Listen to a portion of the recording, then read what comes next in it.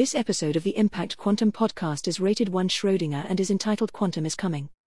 I'm Frank Lavinia, and this is the very first episode of Impact Quantum. Quantum computing is about to radically change how we live and work. So let's roll the intro.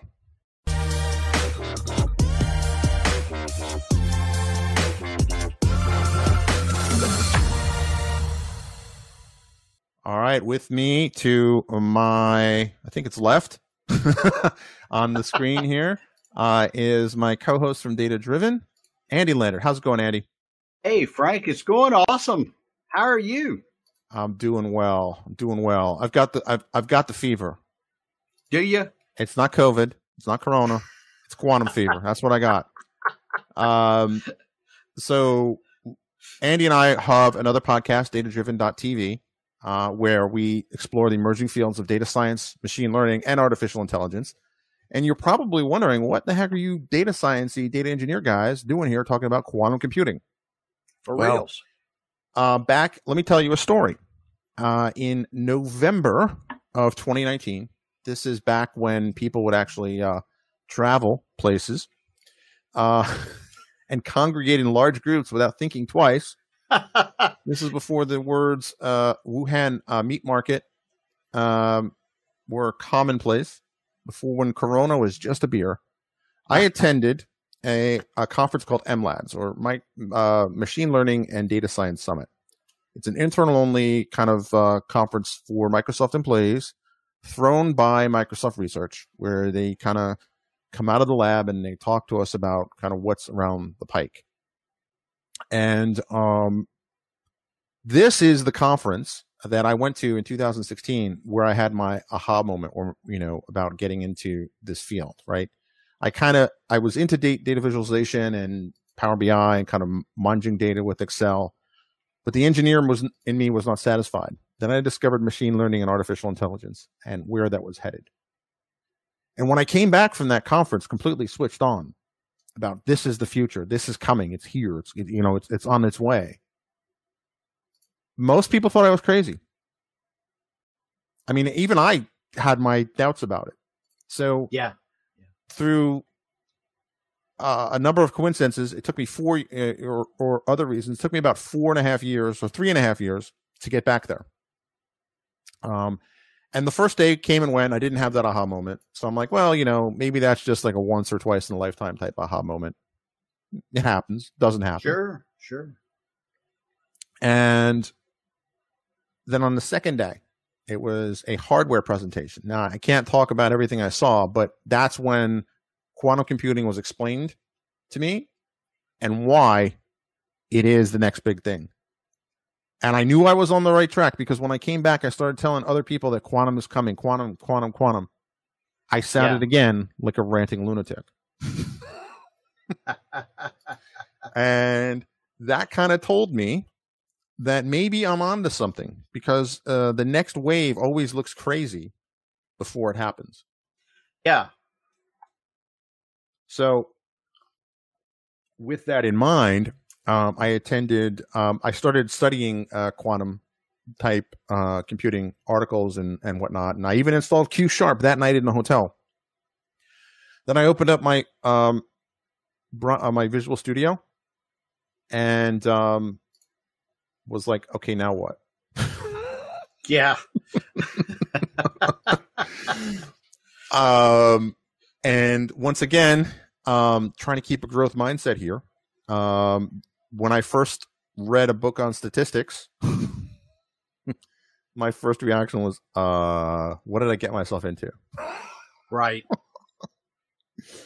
But that's not uncommon, Frank. A lot of people come into this and, when you're starting out, who knows everything you're going to learn and everything you're going to need to learn. Exactly right. And I think that there's going to be a lot of people that are going to be in the similar boat. And on our main show, we kind of discussed this, is that it's hard for people to think back. I mean, it's hard for people to think back, honestly, about what life was like before COVID, getting into elevators, like, whoa, other people on it at the same time. Things like that. But it's hard to go back even further to think that there was a time when only PhDs did data science, right? And there was a whole thing about, well, you have to go back to school. Like when I asked folks for advice on what to do at that summit, actually in 2016, you know, one guy's like, just go back to school and get a PhD in statistics. And this is before data science programs existed at universities. So this was really, we forget how quickly this has moved. I mean, now everybody and their cousin has a data science course. And I don't mean that disparagingly. I just mean there's just the Germans have a phrase. It's been a while since I spoke German on a daily basis, but it was Qual der Wahl, something like that. It was like the agony of choices. And we kind of have that now, which 4 years ago we didn't. But around 3 years or so ago, a guy named Siraj Raval, and I'll just drop his name, I won't say anything else, opinion-wise, had the ability, not so much to conduct unique and custom research on his own, but he did have the gift, the true gift, his true talent, was explaining these complicated data science, machine learning, and artificial intelligence concepts in simple ways. Yeah. And it is a rare gift that if you can understand something, you can explain it. Now, Richard Feynman, a noted physicist, he says if you can't explain it, you don't understand it. Or you can't explain it simply, you don't understand it. Something like that. I totally butchered that. No, you got it. Yeah. So the key here and the goal for this show is going to be just that, like the ability to explain this in a clear and simple way that engineers can understand. Maybe not your grandma, unless your grandma happens to be a particle physicist. Can happen. I had a great aunt who was sister to my grandmother who was an engineer, which back when in the 40s and 50s was a woman engineer was quite an accomplishment in the military, no less, too. And it was not Grace Hopper, no, but though that would have been cool. In any case, the key here is that we want to explain this in ways that software engineers and data engineers would understand. And that's our goal for this show. And now, the best way to set up a learning scenario, which in the last 4 years or so, I have made learning a priority in my life, right? Yep. I have the numbers to prove that too. 66 certifications since December 2016. So I don't say that to show off. I just show that to say, like, I got, it's just become who I am now. It's become a habit. Yeah. I don't know where I was going with that, but the best way to set up the learning here is the notion for learning is to set up a reason why, right? If you want to learn something, you're going to be far more motivated and far more likely to capture that information and retain that information. And agree. So let's start there. Why? Why should you learn quantum computing? Why is this? Like, the data science world is rocking, right? Like, AI is rocking. Yeah, it is rocking. However, winter may be coming, right? To continue that Game of Thrones theme. And I'm going to try to share my screen. And if you're listening to just the audio, don't worry, I will explain this in a way that makes sense. Hopefully, let's see if I get that screen up. All right. So what you're seeing here is an article. It's from VentureBeat. They basically researchers at MIT warn that deep learning is approaching computation limits. Yeah. Now, what does that mean? Well, I thought the cloud had infinite scalability. Well, it kind of does, but there is a practical upper limit that we are starting to bump up against. And this is kind of the thing that got my attention. So this article is from July, but I heard this in late last year, kind of about that. This is becoming a problem. And let me explain why this is a problem. Because let's take GPT-3, for example. So GPT-3 is a natural language processing model. It took about 175 billion parameters in, right? So that was just the input level, right, in terms of what it could do. It took a certain amount of time to train that, and it cost somewhere between $5 and $12 million, depending on who's answering the question, right? Yeah. GPT-2 only had 1.5 billion parameters, right? Yeah. So that's an order of magnitude greater, right? 175 from 1.5. If there's ever going to be a GPT-4, we're now looking at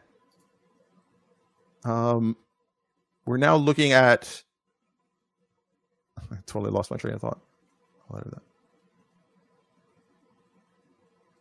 Okay. Thank you for handling the comments, Andy. Yeah, that's what I'm listening. We are streaming this live. I actually I might edit this part out of the RSS feed, but I announced the show on Rupesh's show on Wednesday. He has an Instagram live thing going on, so I announced the show. So that gave me a little bit of extra leverage to do this on time today. But the short of it is that we are hitting these limits. So you can imagine what a GPT-4 would have trillions of parameters. And I don't know if this is going to be, what's the cost going to be? Is it going to be an exponential rise? But at some point, we are going to run out of compute. And certainly doing this at scale, we are going to run out. What this means is somewhat concerning, kind of, 3 to 5 years out, is that the innovation in research is going to stop.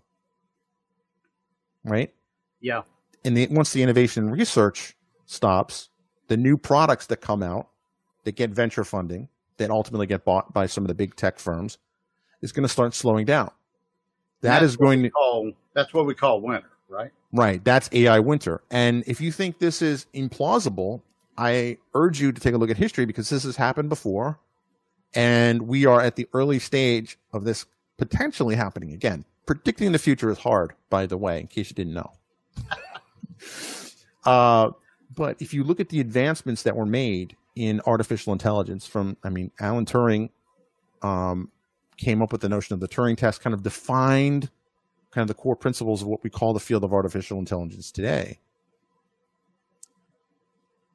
This is a 70-year-old, we're in the 7th decade of AI, right? Now, to read some of the breathless press releases from various companies, you would think that AI started about 2009, 2010. Not true. But at every stage that there's been advancements in AI, and I'm talking going back to the 60s, and even in the 80s, when the concept of neural networks were really pioneered and kind of used, at every time there was a burst of innovation. And at every time, the innovation outpaced compute's ability to keep up. Yeah. So then that led to AI winters. So including the worst AI winter so far has been from the mid 80s till about 10, maybe 12 years ago. Now, that doesn't mean that research doesn't happen in that field in the meantime. I actually took my first course in artificial intelligence in 1994. No, it was the second semester. So it was 1995 or 1994. Wow. And back when years began with a 1. Right? Crazy. There are people that are probably watching this that weren't even live then. And my professor at the time, noted researcher in the field, ex-IBM, doctorate, distinguished engineer, smart guy. But he was like, oh, this is going to be the next paradigm. This is going to be it. And basically it was Prolog. It was a Prolog programming course. Yeah. And the final, I kept waiting for okay, where's the AI coming from? Where's the AI coming from? And that aha moment never came. It was just basically kind of a hybrid of inference and recursion. It was like, that's it. And a lot of these expert systems that he was an expert in expert systems, so that's very meta right there, were essentially, if you kind of peel the covers back, they were essentially just a ton of if-then statements. Yeah. Again, where's the AI in that, right? Right. So that really set me up to not be a non-believer. So much to the point when I saw some of the early work before they were cognitive services, this was they were just still in the research lab. They had a DC Tech Fair, which is essentially researchers come out to DC at the Microsoft office to kind of show off what they're working on. And a number of it was computer vision and artificial intelligence. And I saw this thing where he uploaded a picture to this program, and it was a picture of a cat. It was a picture of a cat, and he uploaded it, and the description came back saying, "Hey, this is a picture of a cat." And I'm like, I looked at that, and I was like, my first part of it was like, yeah, that's cool. Then my cynic kind of came out, and I was like, yeah, but it's probably some kind of weird inference recursion thing going on. So I kind of walked away and continued filming the rest of it. I actually filmed the event. You can check out the video on YouTube, which we will link in the show notes. So that left me very skeptical of what the state of the art was. It wasn't until I saw kind of what the real state of the art was at a follow-on event a year later, the aha moment that I had, the Blues Brothers moment, as we've often referred to in the datadriven.tv show.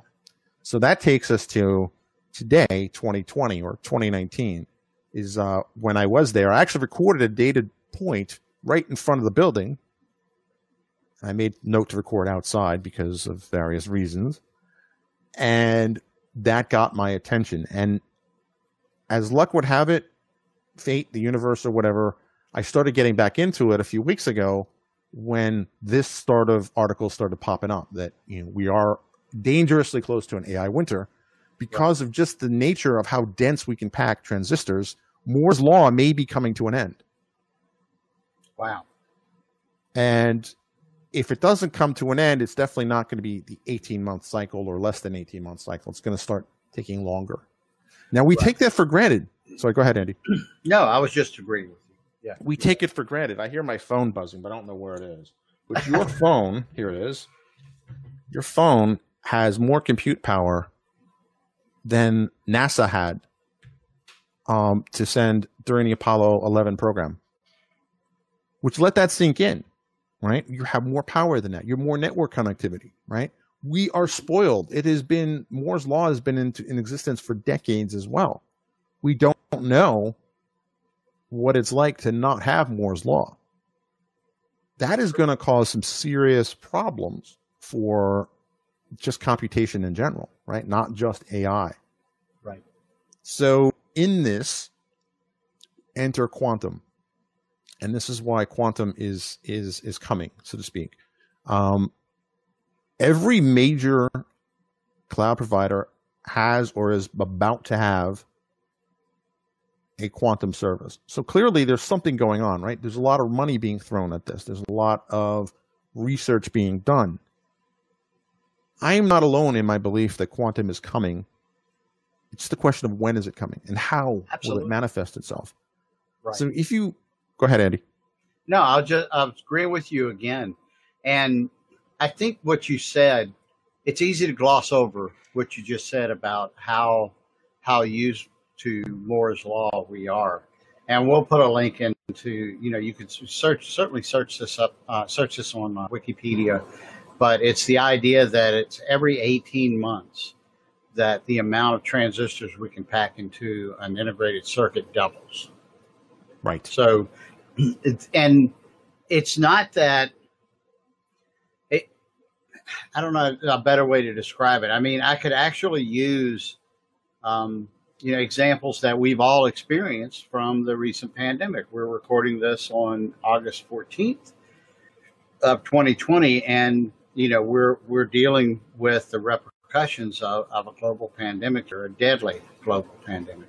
And there's a lot of things now that we didn't know that we didn't know before this hit. And it's that kind of thing. Moore's law, it falls into that category of we don't know what we don't know. So it's asking a fish, what does wet feel like? How do we, how do we mentally think of or envision every 18 months not doubling the number of transistors on an integrated circuit? And we can't. Right. We can't even envision that at this point. I mean, even think back to like your personal computer, right? Yeah. Like there was a time in the 90s primarily, right? You would buy a computer and the joke was it would be obsolete before you even took it out of the box, right? Right? Because, the Pentium 90, Pentium 90, and then 2 weeks later, the Pentium 120 or 133 hertz came out, right? Right. If you're younger, think about the phones. Right? Yeah. Yeah. There was a time when every time a new phone come out, you wanted it because it needed to do this. But my phone is, I think I have the Samsung 8, right? So that's not hardly cutting edge, and I'm okay with that because I don't really feel like dropping $1,000 in a new phone, even at the rate I crack the screens. It's just not practical for me. But Same also here. my desktop PCs, and I still have desktop PCs.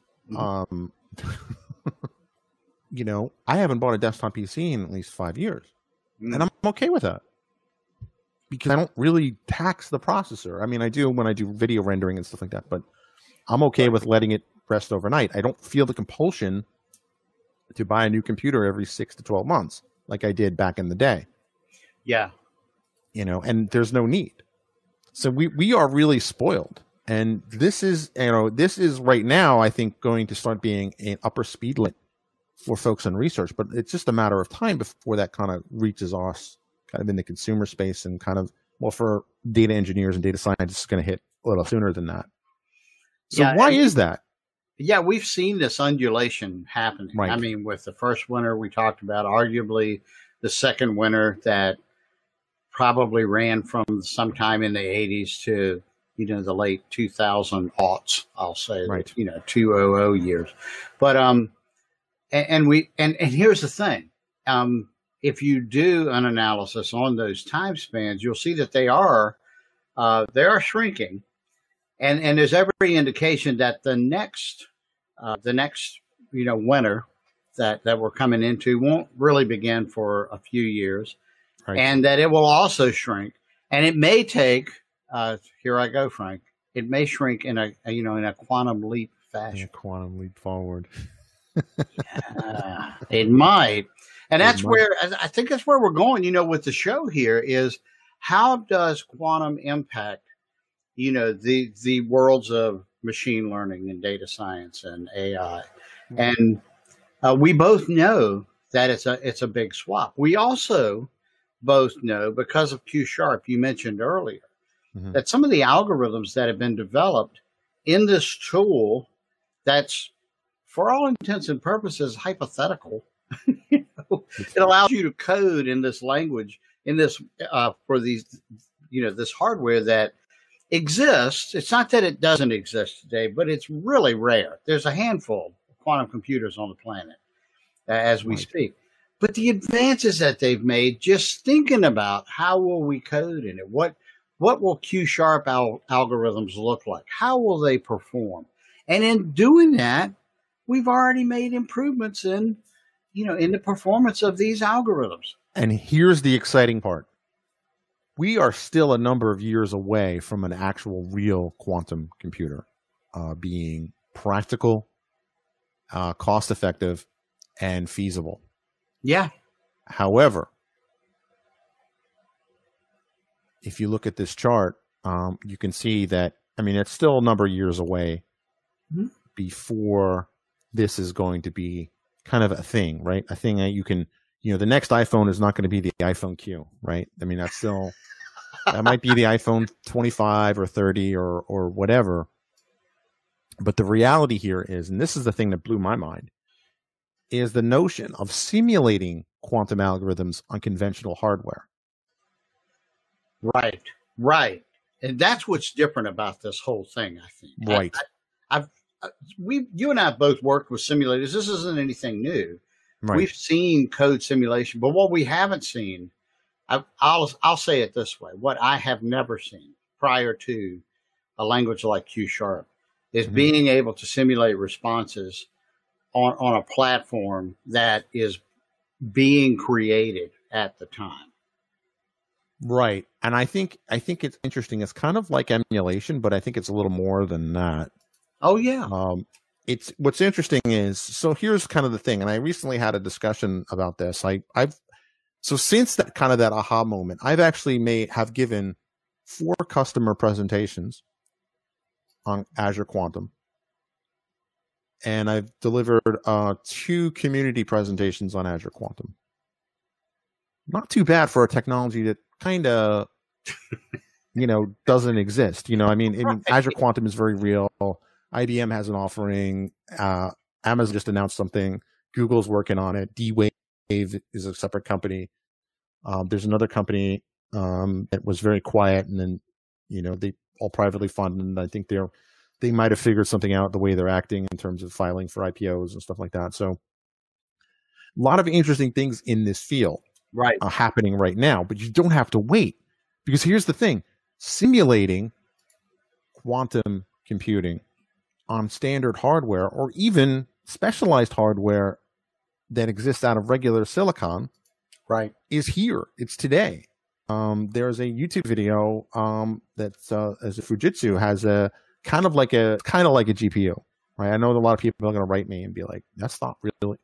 Yeah. But in the sense that you can offload some work from the CPU onto GPU, like you could with, dare I say, WPF applications, or any other thing like that, or neural network training.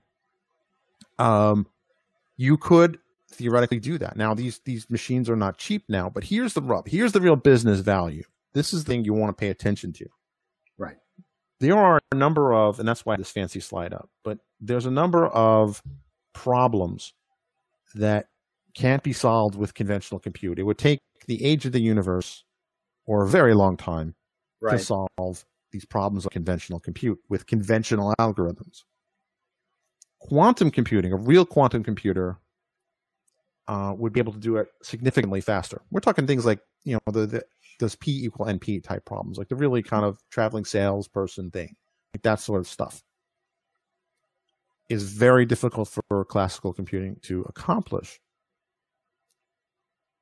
With quantum, it will take, seconds or minutes, right? Hours, right? Kind of what we're used to now with regular compute. But these are much bigger problems. Problem is, we are some years away from that being affordable and realistic, right? Yep. Now, here's the cool thing. Here's the thing that is not immediately obvious. What if you were to simulate a quantum computer on conventional hardware? You don't get the answer in seconds, but you don't get the answers in hundreds of thousands of years either. Right. It could take 10 months, could take 6 months, could take a year. But the idea is that it's possible in not only in our lifetimes, but in a way that it could actually produce business impact. Yep. That's explosive. It is. In my mind. I think it's very easy to look at that and just, and be blasé. Be blasé in that kind of response. It's like, what? You're telling me this problem is going to take weeks or months to solve? And it's like, but you don't understand. Right. The recursion. If you asked me a few months ago, I would have said this would have taken 10,000 years. Right. And just people don't, it's going back to your original class experience, Frank. The guy was talking serious, AI, recursion. That's a huge part of this. You keep recursing and getting the answer and store it. You get to recurse again and get that answer and store it. And then you can calculate your probabilities. And, that takes forever. If you're doing, this process, and even with parallel computing, it takes forever. Right. Well, parallel computing, I think, is kind of bridges the gap where we don't notice that Moore's law is not as spry and young as it used to be. It does help. Yes, it does help. We can kind of ignore that. It's the stuff you rub on your joints when they're sore, like it, or the Advil that you take to make those aches go away. Like you can forget that there's underlying problems.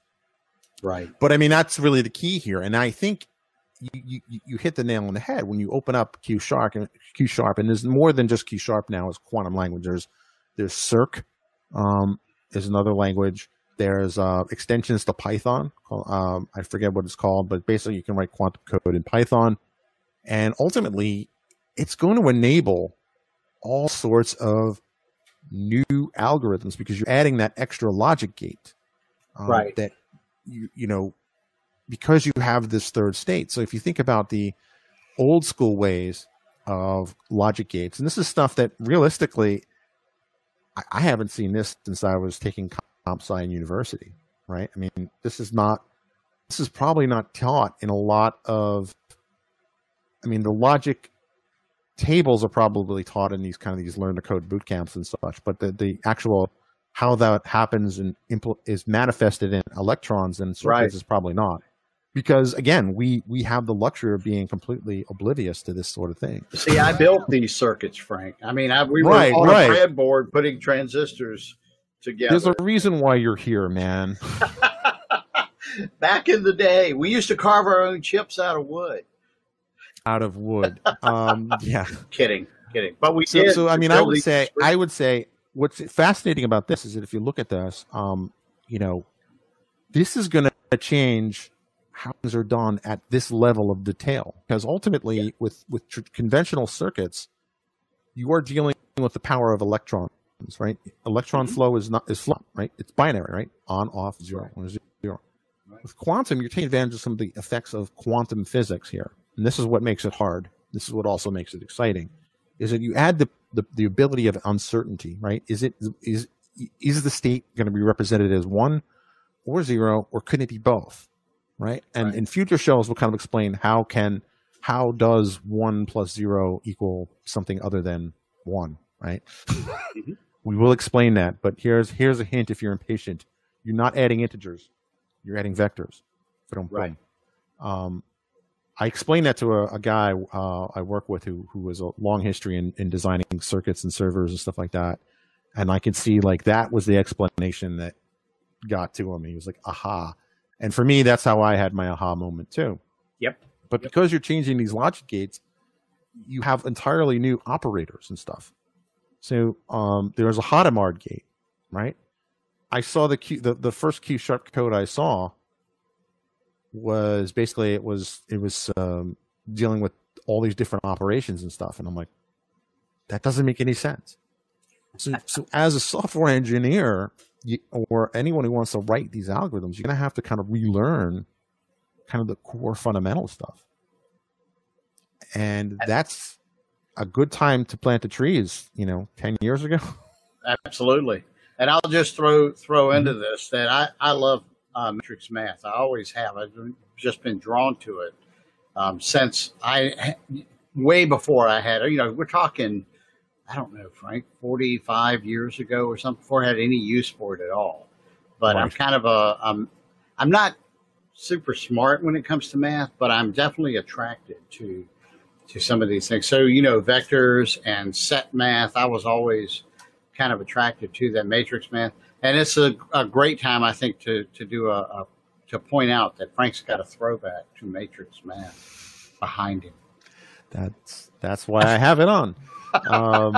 If you're watching the video, I have a 6 monitor setup. It's where I do all my video editing and stuff like that. I have the matrix screensaver because it looks like I'm in the bridge of the Nebuchadnezzar, as I've been told. But I mean, that's really the key, is that this is the time to learn. Are you going to be writing quantum, production Q-sharp code tomorrow? Probably not. Next week? Also probably not. But this is going to be a thing. And I predict that, in 5 years' time, you're going to have recruiters saying, hey, do you have 10 years experience in Q-sharp? That's funny. So even though the language is maybe 2 years old, you could have 5 years experience in 5 years of Q-sharp. True. Maybe not the 10 or the 20, but I see a similar curve. I see a pattern recurring. And that's what data scientists do. We find patterns. And very true. So in future episodes, we'll be getting more into kind of, what does it mean to have multiple states at once? Like, what does superposition mean? What can it do? In the meantime, I am continually learning and reading. I have this book here, Quantum Computing in Applied Approach. I've written a couple of things based on my understanding, and on LinkedIn articles. I'm going to blog a lot about this. I'm going to tweet a lot about this. But, the best way to get information out, I think Andy and I have seen, is through a podcast. Yeah. Now, we are lucky to start this podcast also as a video feed, too. So there'll be sometimes you just have to watch the video. I try my best to explain things if you're listening to this only on the podcast feed. But there are going to be some concepts that are going to be hard to get your head around. We'll do screenshots and put them in notes or something. We are experimenting. And the idea for this show only came about on July 31st of this year. So if you're familiar with the data-driven, it took us about, what would you say, Andy, about 4 or 5 months? Easy. Yeah, it was much the first show from ideation to execution. This time I'm doing it in just under 2 weeks. It's because you rock, Frank. Thank you. This is not the first rodeo, so it definitely helps to go a lot faster. True.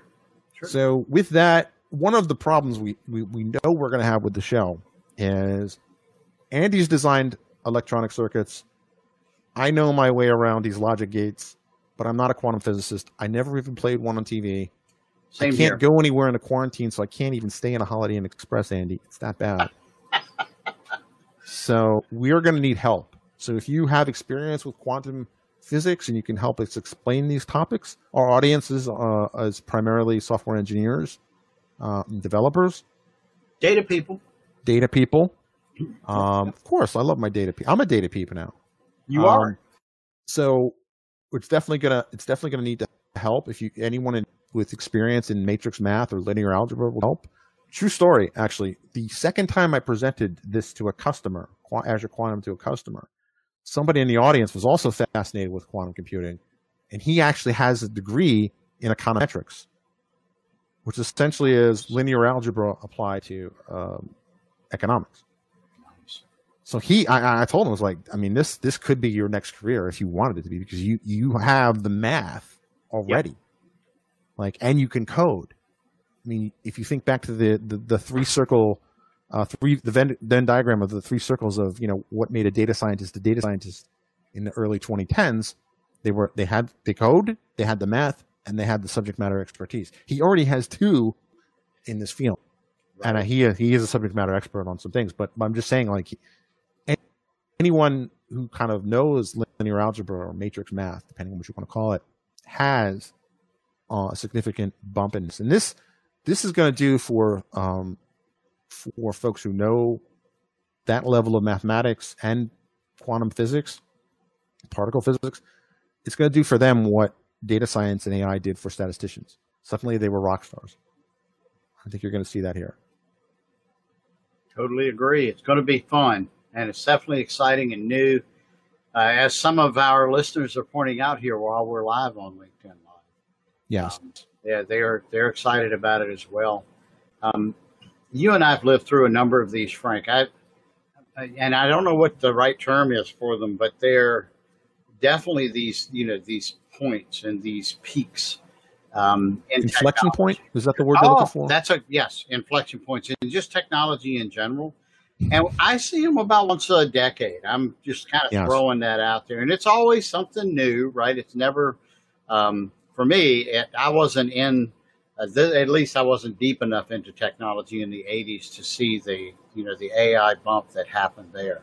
But I was around for the web, and business web, and I was around for microservices and the cloud. And this, I think, is the next big thing. I think quantum is going to impact everything, and because it's definitely infrastructure, right? We're talking about hardware. And because the coding principles are there as well, it touches both hardware and software. And I can't remember this happening on at this level, at this scale, at the same time. I think this is going to be the biggest one in my 45 years of a hobbyist computer person and then professional. Yeah, and everything we know about computing has the assumption that it's binary. It's everything we've run. Right. Whether you're doing your math homework, talking to Siri or Cortana or Alexa, whether you're arguing with strangers on the internet, it's all digital, right? It's all that digital state, and it's always been on electrons, right? It's called electronics. Exactly. It's we have really taken, I love history, so if you kind of take this back further, right? Society, as we know it, was founded after the agricultural revolution, where we could have a stable supply of food and could stay in one place, right? You don't build cities if you have to forage in the forest or across the plains every couple days, right? You just don't. Exactly. And so our first thing we kind of harnessed was the power of the seed. Then, during the Industrial Revolution, we harnessed originally the power of steam and the power of kind of burning fossil fuels, if you will. Right. Or the power of fossil fuels or hydrocarbons. Then we got into the ability of harnessing the electron, right? In the middle of last century, we got into, the atomic age, right, where we're harnessing the power of atoms. I think the 21st century is largely going to be defined by how do we harness quantum particles. Yeah. I think that's kind of the next wave. And there's not a lot of other podcasts about quantum computing right now. I think that's going to change. Yeah. It's part of the reason I wanted to execute in 2 weeks rather than 5 months. But if you do a search now you get some interesting results if you just do a search on a podcast directory on quantum, right? It tends to be more metaphysical than about kind of quantum computing, certainly, or science of quantum mechanics. But there's a few. There's a few. There's a few. I'm not saying we're the first, Right. Yeah. But, We're definitely. But I'm just saying, that's kind of where the point I'm trying to make is that whenever a new technology or class of technology comes out, there's always a lot of science fiction and kind of hype around that technology. And that's good because that inspires the next generation of engineers, right? Totally. But, if you think about the first, arguably the first science fiction series was about Frankenstein, and that was Mary Shelley. Electricity was the magic factor that made the dead come to life, right? Right. You see throughout history, if you look at old sci-fi films in the 50s, right, it was atomic this, atomic that, right? So you're going to start, I think, as this kind of starts disseminating throughout the world, you're going to see quantum kind of pop up in these science fiction things. Yeah, absolutely. We have a couple questions, Frank, if I can. I do. So one is, and I think you've been answering this one throughout the show, is how is the butterfly effect an exception in quantum mechanics? So I'm not qualified enough yet to answer that question. The butterfly effect is, I thought, a proving of mechanics. I didn't think it was an exception. It was the idea that a butterfly can flap its wings in Singapore and cause a tornado in Kansas or something like that. Yeah, and I totally agree with you on that. I think it's early. I think it's early to even answer that question or right. Answer. But it's you are a physicist or one. We're happy to have him on the show. We'll record on audio or video. We just wanted to do a video for this one. I see the other question is from Yasmin. Mm-hmm. Is this a series? Yes, it is. It is a new podcast. We are streaming this live to do the recording because we want to be innovative, but also it actually makes production faster, believe it or not. Once you go through the trouble of doing it by video, the post-production to turn this into a podcast is a lot easier than you would think. So yes, it's easy. It was easier for us earlier than some because Frank built a suite of awesome tools. Thank you. That he's had up in it was in Azure VMs, I think, to start with. I don't know if it's still there or not. It's an Azure web service now. Yeah, 3 years. We've had. I say we. Frank's had this, and he'll just drop the video in there, and it separates out the audio for us. And I think it was actually sending it over to the site and getting everything ready at datadriven.tv. Yep. Recently, you added automation around transcribing. Yes. Well, that's still semi-automatic, but yeah. Semi-automatic? Okay. Yeah. But we've had, Frank would just drop a URL in the bucket. It's kind of where we went to, a URL into the text box and push the button. And a few minutes later, we'd have audio sitting over at datadriven.tv. Magic. Yeah, it's pretty Magic, cool. Frank. Yeah, I'm proud of my tools, and they're speaking of Frankenstein, they are like this Frankenstein mix of kind of like off the shelf services and stuff I built. Mm-hmm. So I call that automation. Yeah, so, I call that RPA, automation. Man, it's the new hotness for robotic process automation. There we go. So I think we've kind of covered everything that I think is reasonable in terms of the first episode. We are going to have more of these episodes. We are going to be kind of limited in the sense of having guests because there's not a lot of quantum computing experts in the world right now. that But can that's also talk. the opportunity. That's also the opportunity. It gives us a chance to grow. It gives us a chance to kind of take the input here and kind of digest it and expose it to really kind of a trailblazer in that thing. And that's it's not going to be easy, but it's going to be fun. Totally agree, Frank. I'm glad to be along for the ride. Wouldn't have it any other way, dude. Hey, brother. Yeah, man. So I appreciate folks that tuned in here on live and asked great questions. I love this about streaming, that we can interact with the audience as we go. Yes, absolutely, Yasmin. As Frank said, this is going to be it's going to be a series. We're kind of debating. It may actually turn into its own podcast. We'll see. We'll see if we can get enough guests. Right. A lot of that will depend on how much is it going to cost to get another hosting. Well, it could still be technically another. Well, what I can do without additional cost was is have another RSS feed and have a website, have a web page that'll live off the data-driven thing. So this is going to be kind of a spin-off series, like what Space Nine was to the Next Generation. There we go. Which that worked out really well. Yeah. So far, so good. We have the cool sounding dubstep intro music and stuff like that.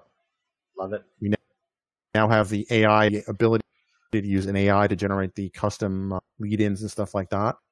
And we are always looking for sponsors because we have bigger and grander plans. So our mission is to help people grasp these different problems that, when I first got into data science, there was definitely like this clash of kind of the people who had been in academia, assuming that in order to do data science, you had to be one of those researchers, right? There was a clash, and I think we're going to see the same thing here, right?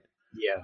Most people were not interested in business about quantum computing up until maybe 5 or 6 companies a few years ago.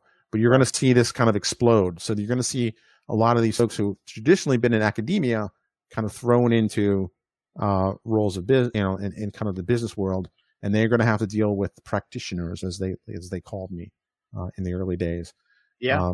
One gentleman in a tweed suit, and this was July too in DC. So if you're wearing tweed in July in DC, I mean, you committed. You're like the Mandalorian. Like, this is the way. Like, you don't take off that tweed even in the heat.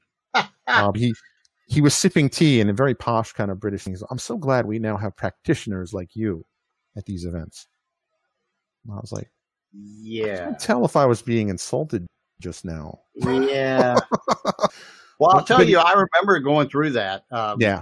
You and I both going through it. You more than me, because I never made a claim to data science. I always stuck with, data engineering, and I'm comfortable there. I'm glad for folks like you and the data scientists that we've interviewed on the show, and analytics practitioners, business analysis pros.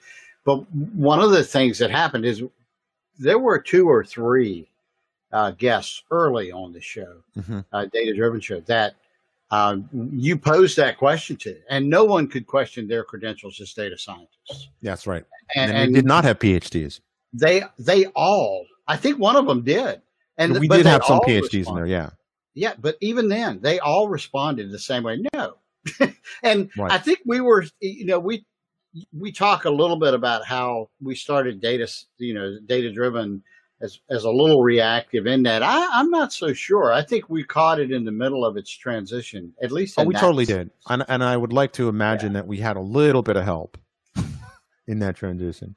So we were one of the little ants pushing around the big leaf that fell off from the sky. I don't know, whatever the thing is.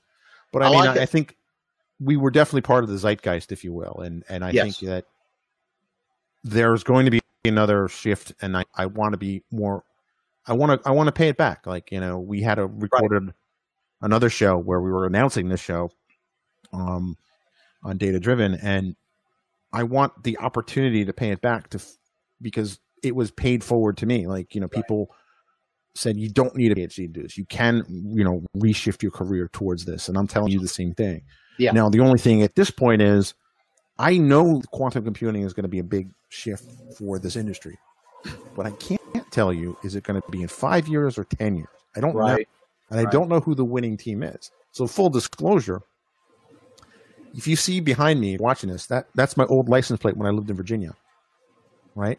Tablet, because I was a tablet PC MVP. So I was doing handwriting recognition and working on mobile kind of tablet devices 5 to 6 years before the iPad came out. Yeah. Right? So I can kind of sometimes get a glimpse of what's next. I don't always necessarily pick the right way it's going to manifest itself. So, Yeah. or how long it'll take. I swore up and down that 2007 would be the year that, tablets would take off. It wasn't. Yeah. But you know what? It did take off. I could be off on this time. When it came to the web, I was about on schedule with that one. Yeah. So, but again, so little bit of, take that with a grain of salt. Is this going to happen? Yes. Is it going to happen in 3 years? Totally. I don't know. 5 years? I don't know. But I do think that if you look at the amount of money that's being thrown at this from Microsoft, from Google, from AWS, from D-Wave, and all these other kind of other firms that are doing this, IBM as well, this is going to happen. Don't know when. It's going to happen. And we also know, too, just by the nature of these things, that it's going to start small. It's small now. Right. And it's going to grow from here. And at some point, it's going to hit one of those inflection points that I was searching for that word earlier. Absolutely. And it's probably going to hit several in its, as we go. And although Frank and I can't predict when it will happen, we're both in total agreement that it will. Well, again, I mean, more than just these MIT researchers have started sounding the alarm that we are hitting in a computational limit. And then that is going to be the next opportunity, is solving that. Sure. So cool. So thanks for everyone who are watching us live. If you're watching the recording, thank you. Thank you for the comments. And thank you, Andy, for catching all those. We have a domain name. It's impactquantum.com, the impact of quantum. We're good. Awesome. All right. Thank you very much. And you have a great day. Thanks for listening to the very first full episode of Impact Quantum.